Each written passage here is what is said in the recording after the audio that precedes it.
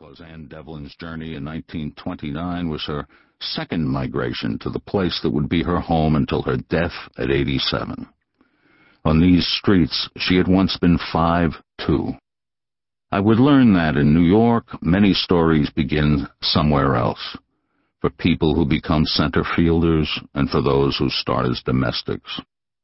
Her father, Peter Devlin, went to sea as a youth, became an engineer, traveled as far away as Yokohama and Rangoon, worked for years as an expert in refrigeration for the Great White Fleet in the banana trade with Central America. He was a Belfast Catholic, and at sea he was free of the accumulated bigotries that went with the endless religious quarrels that began in the Irish 17th century. When he married in his 30s and soon fathered 2 children, Peter Devlin decided that it was time to live again on land.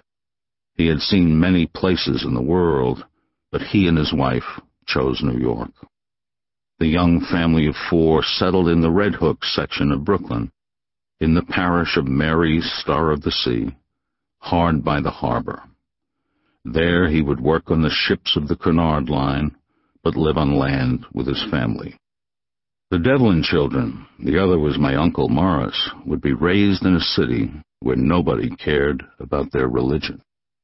They would grow up in the greatest metropolis in America, where everything was possible if only you worked.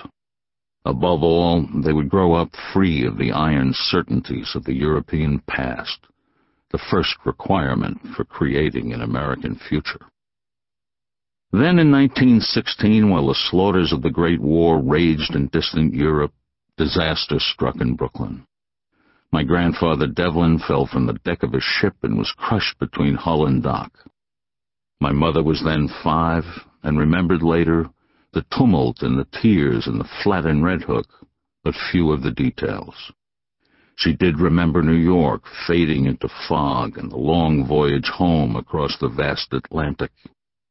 Her mother must have known that German submarines were prowling the approaches to Ireland and England, but she chose to risk any danger to get back among her own people. One of the few consolations in any life is a sense of the familiar, with all of its imperfections. The widow and her small children made it safely across the Atlantic, but that year Ireland was seething with violence and sectarian hatred. At Easter there had been nationalists rising in Dublin against the British rulers of Ireland, with deaths and executions. For many people, Irish nationalism was exclusively Catholic. It wasn't. And in the North, all Catholics were accused by some citizens of stabbing England in the back, while the men of Ulster were dying in vast numbers at the Somme. The theory wasn't accurate. Many Catholics fought under the British flag, but the fury was real, and so was the fear. The anger had its own justification. After all, the sons of Ulster were filling the graves of France. It was no surprise that the bitterness and its local violence would continue in Northern Ireland long after the Great War finally ended, long after civil war had run its course. Too many Irish corpses would fill the graves of Ireland.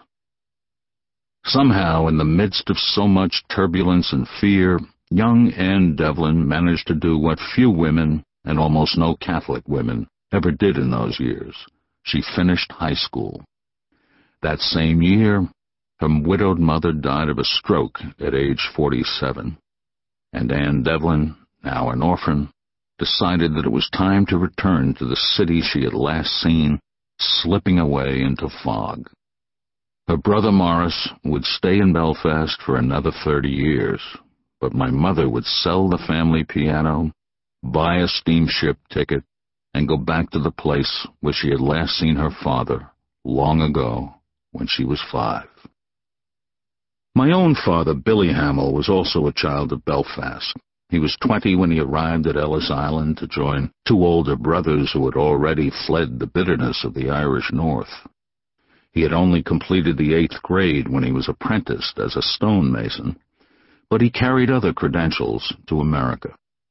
He was a wonderful singer of songs, Irish rebel songs, the songs of English music halls, jaunty tunes of human foolishness, and songs of sad longing. I grew up hearing those songs and can remember many of the lyrics to this day. He was also a wonderful soccer player.